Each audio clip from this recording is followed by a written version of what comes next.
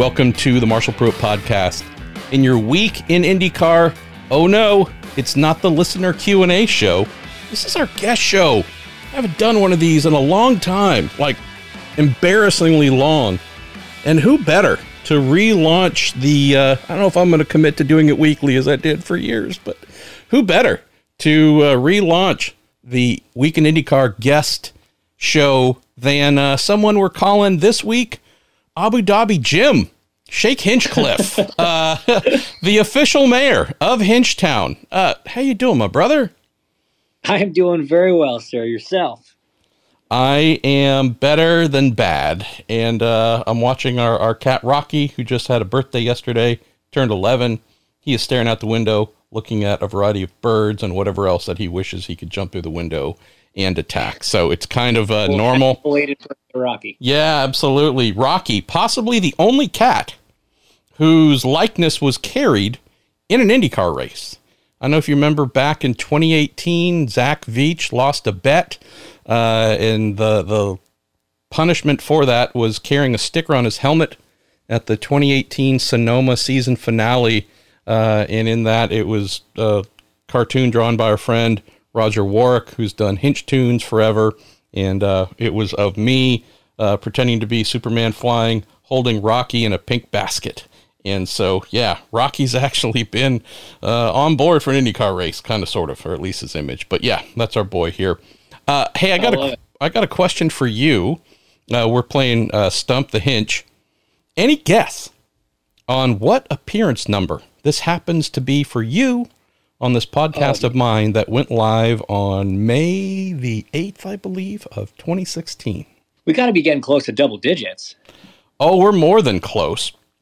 We are, and I think this is the legal drinking age in Canada, 14. Yes. Yeah, I think in certain smaller towns, you're probably spot on. Okay. There. See, I thought I was close.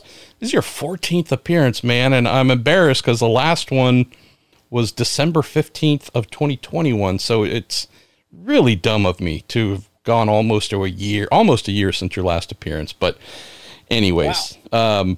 Stoked, obviously, to have you back. You are in the Middle East. We're going to be talking about your good old commentating career, which is taking off. Our mutual pal, Will Buxton, has told me, man, we want to hold on to all the hinch we possibly can. Loving what you've been bringing to F1 TV. But before I do that, before we get to the other questions sent in by our dear listeners, two little things to mention. Really happy to announce, if that's the correct way of putting it, but Cooper Tires will be back next year as one of our primary partners on the show. 6th year, Hinch. Like I'm thinking of all the, Target was a sponsor for Ganassi for 27 years, and ABC Supply was a Foyt sponsor for 15. I still got some time to go, but I'm still feeling like 6 consecutive years for a podcast. It's not a bad thing. So we'll have our dear friends at Cooper Tires, who do indeed power Anderson Promotions and the USF Championships, that IndyCar ladder structure that they have, and also our good pals, great friends at the Justice Brothers. They'll be back for year 5. And then one that's close to you and I, actually our original show partner, TorontoMotorsports.com. They're back. I mean, they're always there. They're not going away unless, Derek decides he hates racing all of a sudden, Derek Koska, and I don't know, takes up horse racing or something like that. So I think Toronto Motorsports will always be around. But yeah, just really happy there, brother, obviously. And thanks to you, genuinely, thanks to you and so many folks who really helped get this podcast off the ground many years ago and continue to give it love. Should also mention, hey, so Off Track with Hinch and Rossi, you guys are doing your podcast in a very weird way. Like, I go to listen to it and I click on a link and it has pictures and moving pictures. Yes. Like, you guys are stepping up in the world. And you've got somewhat Sirius XM they're loving what you guys are doing. I'm trying to remember when you guys launched that. I know we launched our podcasts in relatively similar periods, but y'all are going from strength to strength as well. Yeah. Yeah, no, it's been fun, man. We started doing some video content, some little segments in the Fathead studio in Indianapolis, which our friends at Fatheads were very gracious to let us use and record some stuff. So we still, the show's still out, wherever you get your podcasts. But then if you want to go to the YouTube channel, which is just, search Off Track with Hinch and Rossi on YouTube, then you can see some clips of us in the studio looking more professional, not being any more professional because, Thim's still involved, but we're trying to make it look different. Yeah, I was going to say there was one little oddity that stood out. So things are improving, things are rising, greater following, greater everything. No upgrade on producer. Seems like dragging a little bit of an anchor there, Hinch. I mean, but it's the off season, right? I'm sure you've been either auditioning or taking meetings with folks. Clearly there's another step up there to be made. Yeah. We don't want to do it all in one go. You got to space this stuff out. So we're still working on it, though. Don't worry. Hopefully it's kind of a December 31st change, just rock the new year. I'm sure he'd still show up anyways. Last little thing to mention here, and this is just talking about podcast family. Last year, really amazing group of folks, the Prue Day listener group, which just kind of formed on their own around the show here. One of their leaders, one of the great members and supporters of IndyCar, Cassie Johnston, she led an initiative through a charity in Indianapolis that tries to make sure that kids who are underprivileged and unlikely to receive any gifts, anything around, whether it's Christmas or just the holidays in general, make sure that they do not go without some toys. So she led an initiative, somewhat informal last year, and used the Indy 500 as a model in the traditional grid of 33 starters to raise funds to look after 33 kids, about $100 a piece, and so raised more than $3,300 to do that. She went out, bought everything, brought it to the charity. That was then distributed. It was just an amazing thing. IMS.com, the Speedway wrote about her just because it deserves celebration.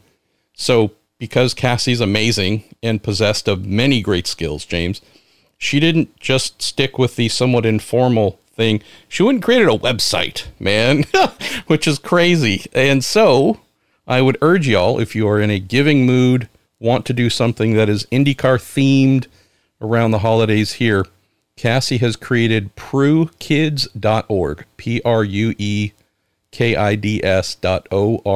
pruekids.org, and she's raised the goal from 33 kids to match the highest number of entries ever for the Indy 500 of 42. So the goal is to try and raise at minimum $4,200, Hinch. And since she launched this, I think last Thursday or Friday, it's already up to about $3,300, $3,400. So I'm confident we're gonna get past that $4,200 number. But yeah, if y'all are inclined, pruekids.org, some amazing people there doing just loving charitable things, which I know that ticks a big box in your heart and mind. One more item here, and I want to talk about that in terms of, hey, what are you doing here early in December? I hear rumors of you and some guy named Captain America, his Racing for Cancer charity that you have been a ardent supporter of for many years. I hear that the Hinch and Ryan Hunter-Reay show is continuing, another big fundraiser here you're going to be a part of. Tell folks about that. Yeah, so again, it's just the annual event that Ryan throws with his foundation, Racing for Cancer. Tom Vossman's kind of the point man on making that happen. And this year we're in Florida. We're going to Sebring this year. We've done it at Laguna Seca in the past. We've done it at West Palm in the past. A couple days of learning how to drive a race car or getting better at driving race cars if you've done it before, with Ryan and I helping coach and instruct. And we've done rounds of golf as well. In years past, maybe going to do some fishing this year. So it's just, it's a great event. It's an intimate group. We always have a fantastic time and we raise a lot of money for a great cause. So I think it's got to be maybe the 6th year we've done it together. And it's been a blast every year, and we get a lot of repeat customers, and we still have some room for some new ones that come in. So it's a great thing to be a part of. We really enjoy it. Yeah. Take a look at the Racing for Cancer website, and that would be a a great place to get connected to go and be coached by Hinch and Captain America. All right, so we've got a bunch of great questions. The first one comes from a M. Pruitt from California. Hey, I remember when Jeremy Shaw and some really cool folks launched the Team USA Scholarship. I think 1990, 1991 was the very, very first, and sending over young open wheel talent to compete in England. Formula Fords, the British Formula Ford scene has been nasty forever in terms of just knife edge talent being developed. The Walter Hayes Trophy being a highly esteemed thing.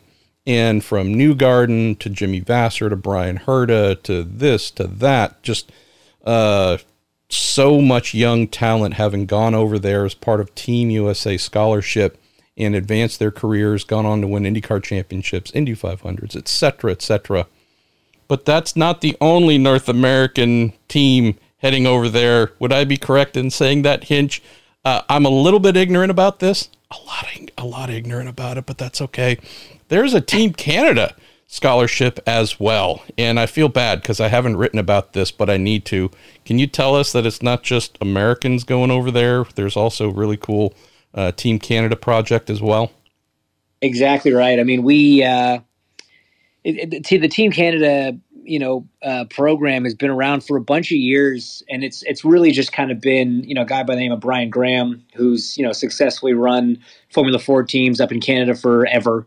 And, he's always been a huge supporter of Canadian grassroots racing and young Canadian talent. And he's kind of been doing this on his own for a while, and then got teamed up with a guy named Neil Braun and a few others to kind of launch something that really does emulate what, Jeremy Shaw and the Team USA Scholarship Program is, because that program's been so successful. You look at the number of drivers that have been part of that program that went on to careers in IndyCar racing or sports car racing. And obviously they do an incredible job giving these kids some exposure, some experience, and helping launch their careers. And we want to do the same thing for some young Canadians. So it's been going on for a little while, but kind of just a little ad hoc, and sort of, Brian would pick a driver that he thought had a good year, sort of thing. This year, again, in an attempt to sort of, they say imitation is the greatest form of flattery. Well, Jeremy Shaw and his group over there should be flattered, because we tried to just basically copy the concept. We had a shootout. We sent 2 young drivers over for both the Formula Ford Festival and the Walter Hayes Trophy. So it, in the first year of kind of doing it, and this new guys, and a little more, I don't want to say professional, that's probably not the right word, but a little more organized and a little bigger scale. It's huge success. The guys had a great time over there. Always tricky jumping into tracks that they've never been to, and a lot of weather that they battled over the course of the 2 weeks of racing. But a great experience, and it's just a program we want to keep growing, and bring on more corporate partners, and just try to do it better and better every year, and prepare our drivers to fight at the front. Got a couple of related questions from some other listeners on this. Our pal Kurt Pose, who happens to be a corner worker as well. I'm sure you have responded to whatever flags he might have been waving, either at Portland or Long Beach and such. Kurt has a related question, and I think our pal SRT Nick, curious about, related here to the Team Canada Scholarship Program, your general support and belief in young Mac Clark this year in USF Juniors. Obviously, he also stepped up the ladder a wee bit towards the end of the season as well.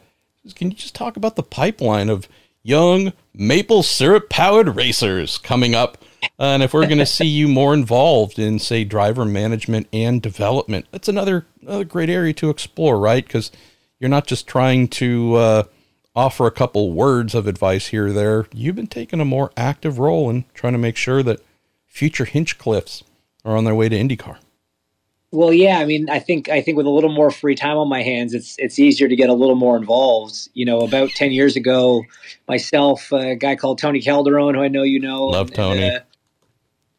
Former driver, now team owner, David Martinez, formed a company called Speed Group to kind of help, manage and mentor young drivers from all over. And, certainly with my, as we said, change of pace, so to speak, I've been a little bit more involved, and Max kind of, the results of that hard work.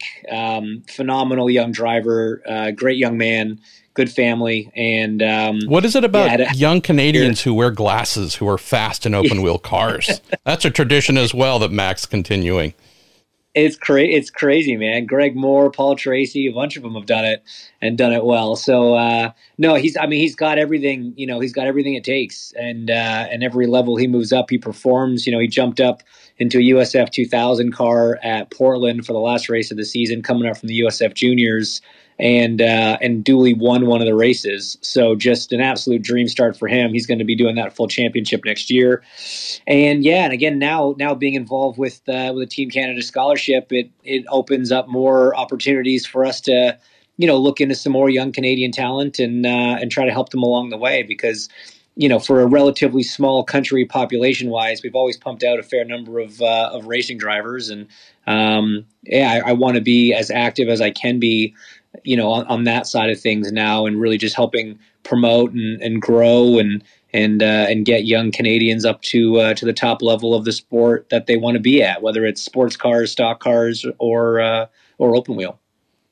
Let's just hope that oversight has limits, because the day you start getting grumpy texts from young drivers you look after, their parents, because they were given the wrong parking pass and they need you to resolve that right away, or what, you didn't get the free tear-offs that the company was supposed to provide, you now need to go chase those down. Maybe that's where you subcontract to our guy Chris Wheeler to look after that kind of stuff. That sounds like a fair trade.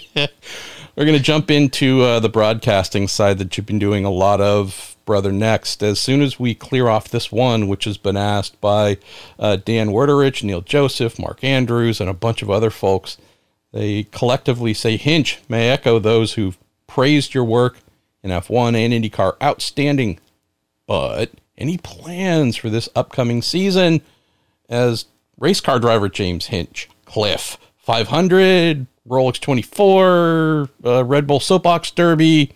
Where does professional competitive motor racing, steering and pedal stomping and paddle flapping, where does that stand on either interest level or realistic possibility level? I think both. I think the answer to both is high. Certainly the interest is there. There's been a couple of different programs that we've been actively pursuing on the sports car side of things, and haven't managed to get it across the line quite yet, but it's something that we're still actively trying to do. So yeah, the hope is certainly to be involved in something for, at least Daytona, if not the, more endurance races throughout the year. So the desire is there. The one is there. There's been a conversation or two around a 500 ride, but as I've always said, it would have to be the right program for that. We don't want to just jump into anything for the sake of saying we're in the 500. It's got to be a ride that we think we can be competitive in and fight for a victory. And so, no immediate announcements coming, but conversations constantly happening in the background, I think is the best way to put it. I love it. When was the last time? By the way, I was trying to think, when were you last in a racy car? Don't tell me it was 2021 season finale. Yeah. Really? Yeah. I've done some go-karting, but that's about it.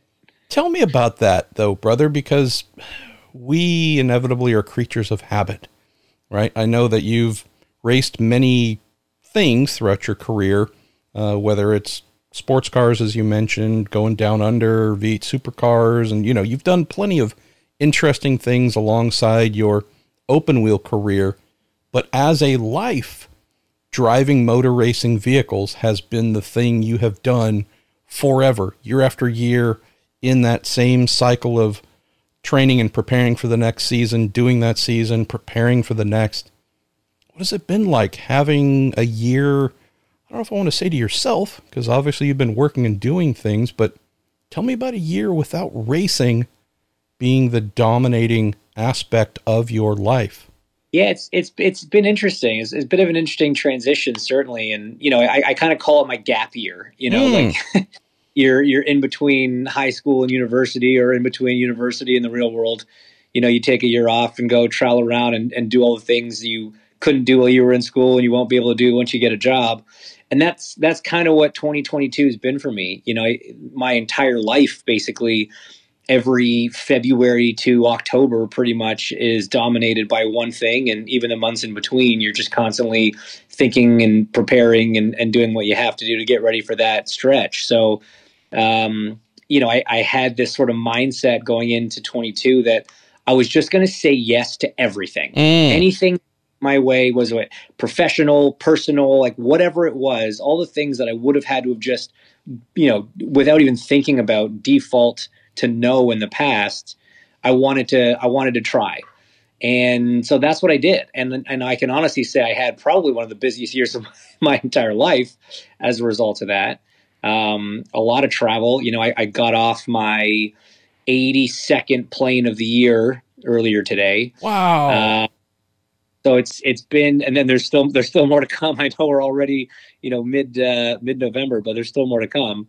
So it's been a lot of fun. There's definitely things I've missed about being in the race car, and I'm dying to get back behind the wheel of something sometime soon here.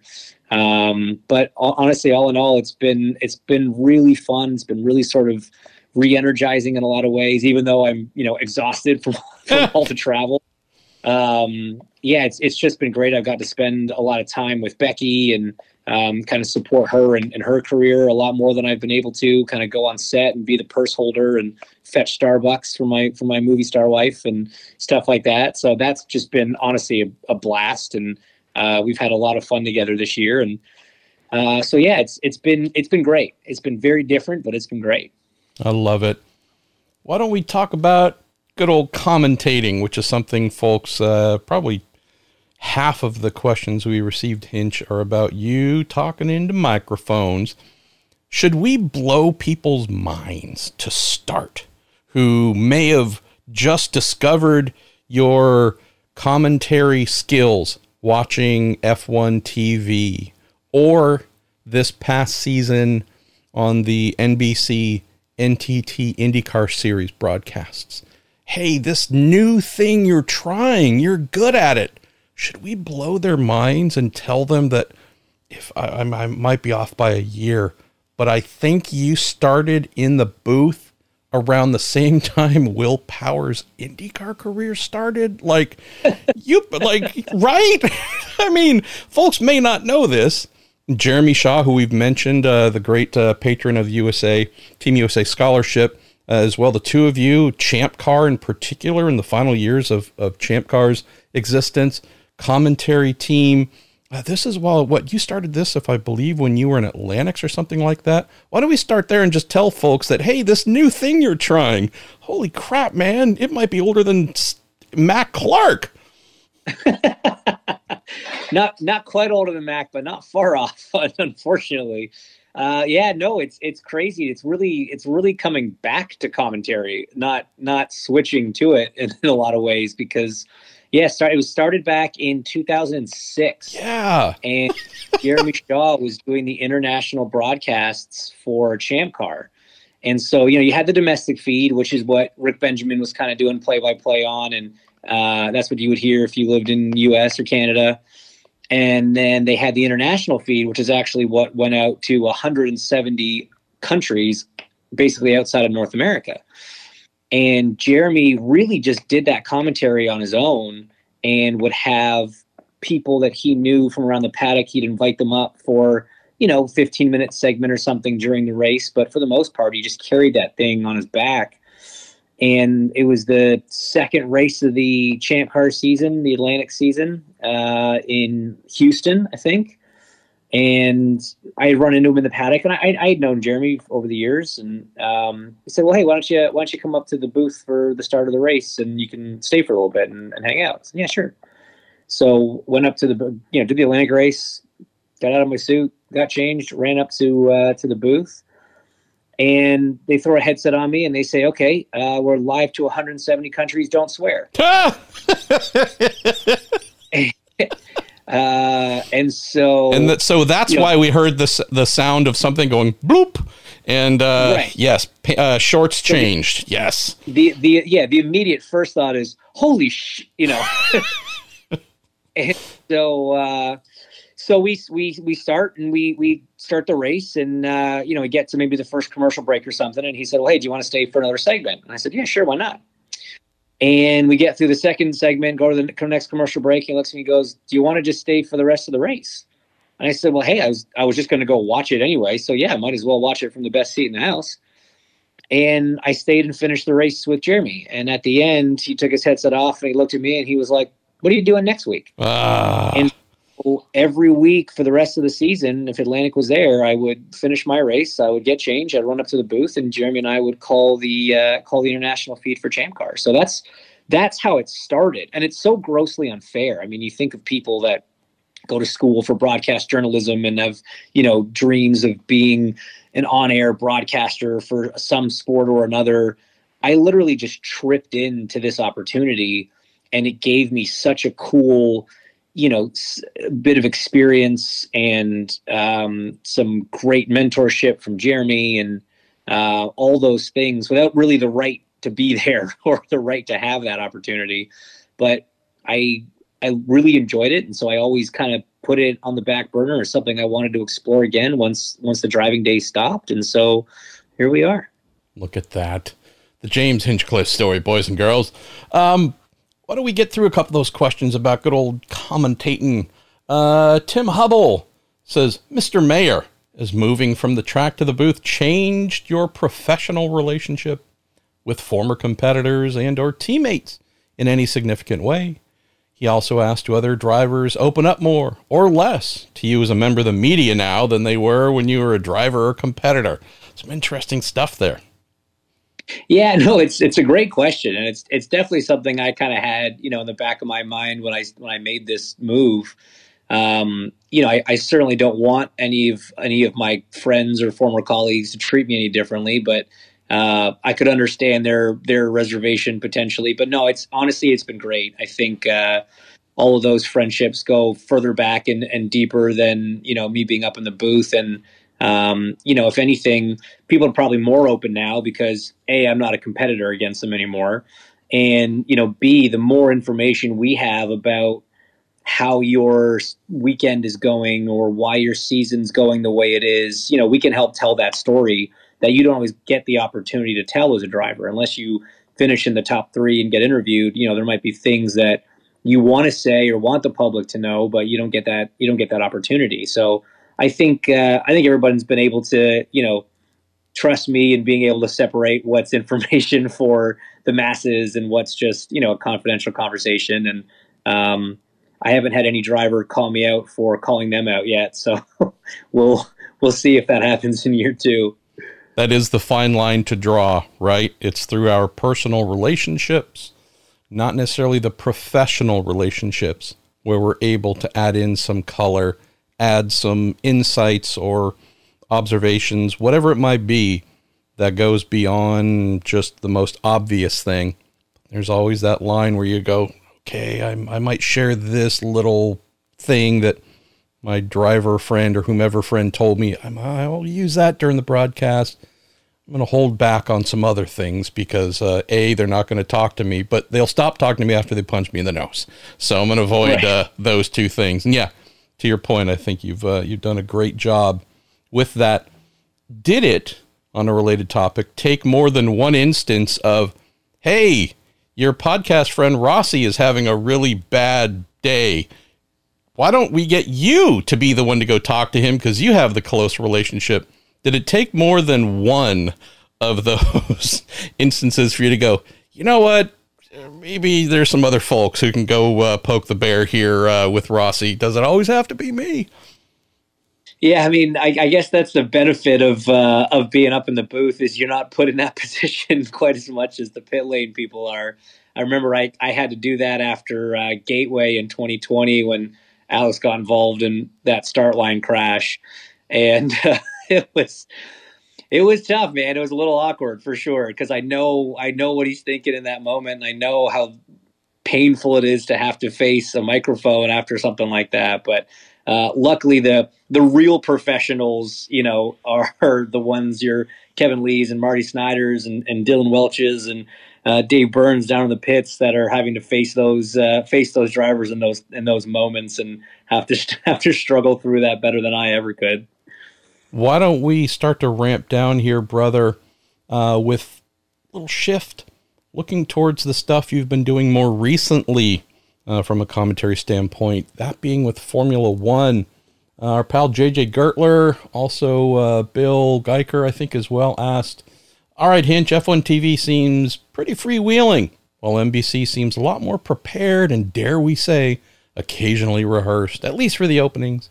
What are the real differences behind the scenes in the cultures, in the ways that these two different, very different styles of open wheel racing broadcasting are presented?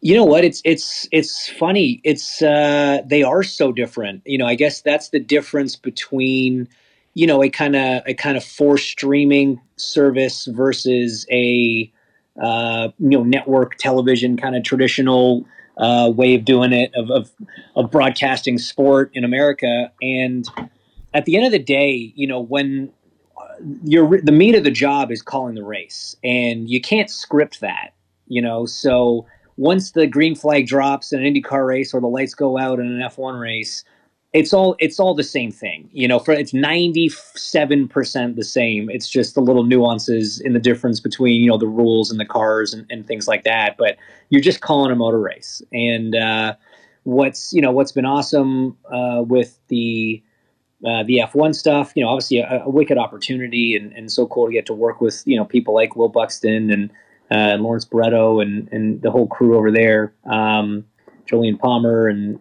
Laura Winter and Rosanna Tennant. It's because it is a streaming thing. They don't have those time constraints that you often do have when you have a network television window. So the pre-show and the post-show can be a little, free flowing and definitely unscripted because you don't have that time constraint, right? In the IndyCar world, when you're on network television, you have X number of minutes and you have to get Y number of things in that time. So it has to be a little bit more structured. But I think both are great. I think both are fun ways to do it. They have their own unique challenges and their own unique things about them that are fun. So it's been kind of interesting to see it from this side of things.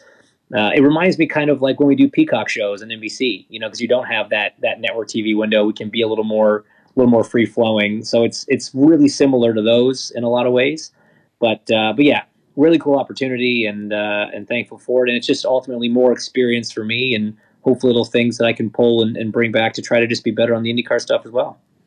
Let's stay here for one more moment, Hinch.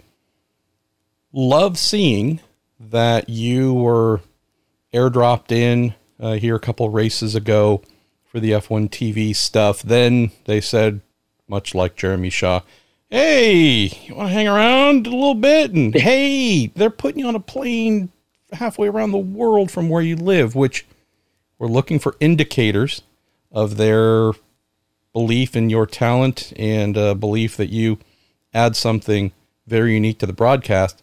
It's clearly being shown. I love it when folks want to give you money to do things that you're good at.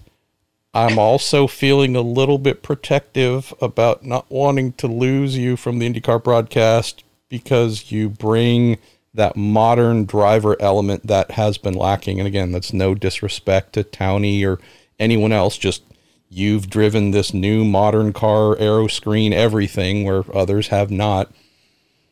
I'm not asking you to confirm what you are or aren't doing next year, but what are the odds of you hopefully returning to IndyCar? Is that still an interest? Or if F1 says, hey, we want you for all 312 races we're doing next year, is that something you would consider?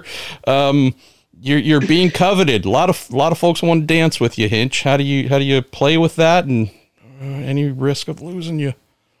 No. IndyCar is where I'm at for the foreseeable future, for sure. I mean, I'll be back with NBC for 2023 and beyond, more than likely. So if anything, if these opportunities to do the odd F1 race that doesn't conflict with the IndyCar schedule comes up, I've had a blast. It's been a great opportunity. Like I said, we've had a lot of fun with it.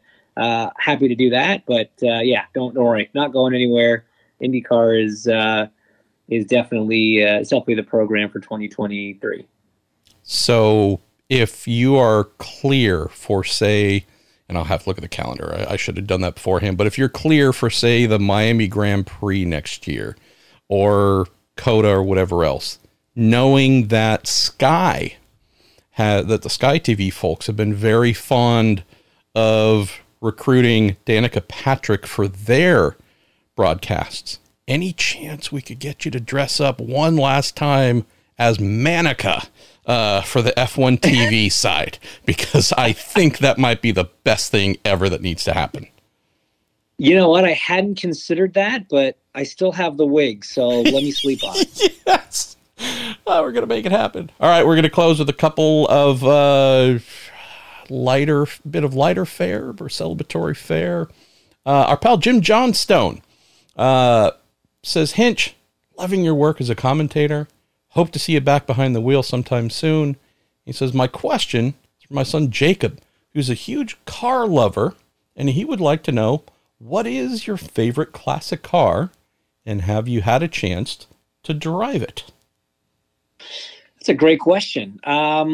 It's funny, my dad being English, I kind of grew up with the British classic car influence. And so, for me, it was all MGs and Triumphs and Morgans and stuff like that. But for me, the number one that I've had the chance to drive and one day I will own is an E-Type. E-Type. I think we just uncovered the whole F1 TV program here. It is nothing about commentating on F1. It's about bankrolling what you need to get an E-Type. And I co-sign that, Hinch. That's a great bit of strategery there. Yeah, there you go. And then you got to think there's people in that paddock that have connections to some of the good ones out there. So yes. Yo, I love it. I love it. Where should we go? Why don't we just close on this, and we're going to let you back to adjusting to crazy time zone change. And maybe next month, because I don't want to wait another year again, we'll circle back and cover off some more things with you. But why don't we close with this?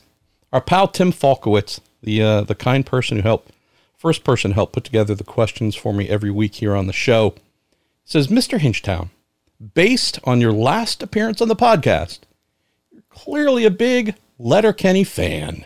A great television show from the Great White North. He says, did you know you would be mentioned on the show along with Greg Moore before that episode aired? Also, which show do you like better, Shoresy or Letterkenny? He says, for me, it's Shoresy. Well, first question, no, I had no idea. It was a very cool moment when it popped up on Twitter. It was the first time I saw it. Somebody tagged me in the clip and I couldn't believe it because I'd already been a huge fan of the show. And, to get the shout out on there was definitely very cool. The Jimmy Hinchcliffe, I believe, as you referred to. Yeah, exactly right.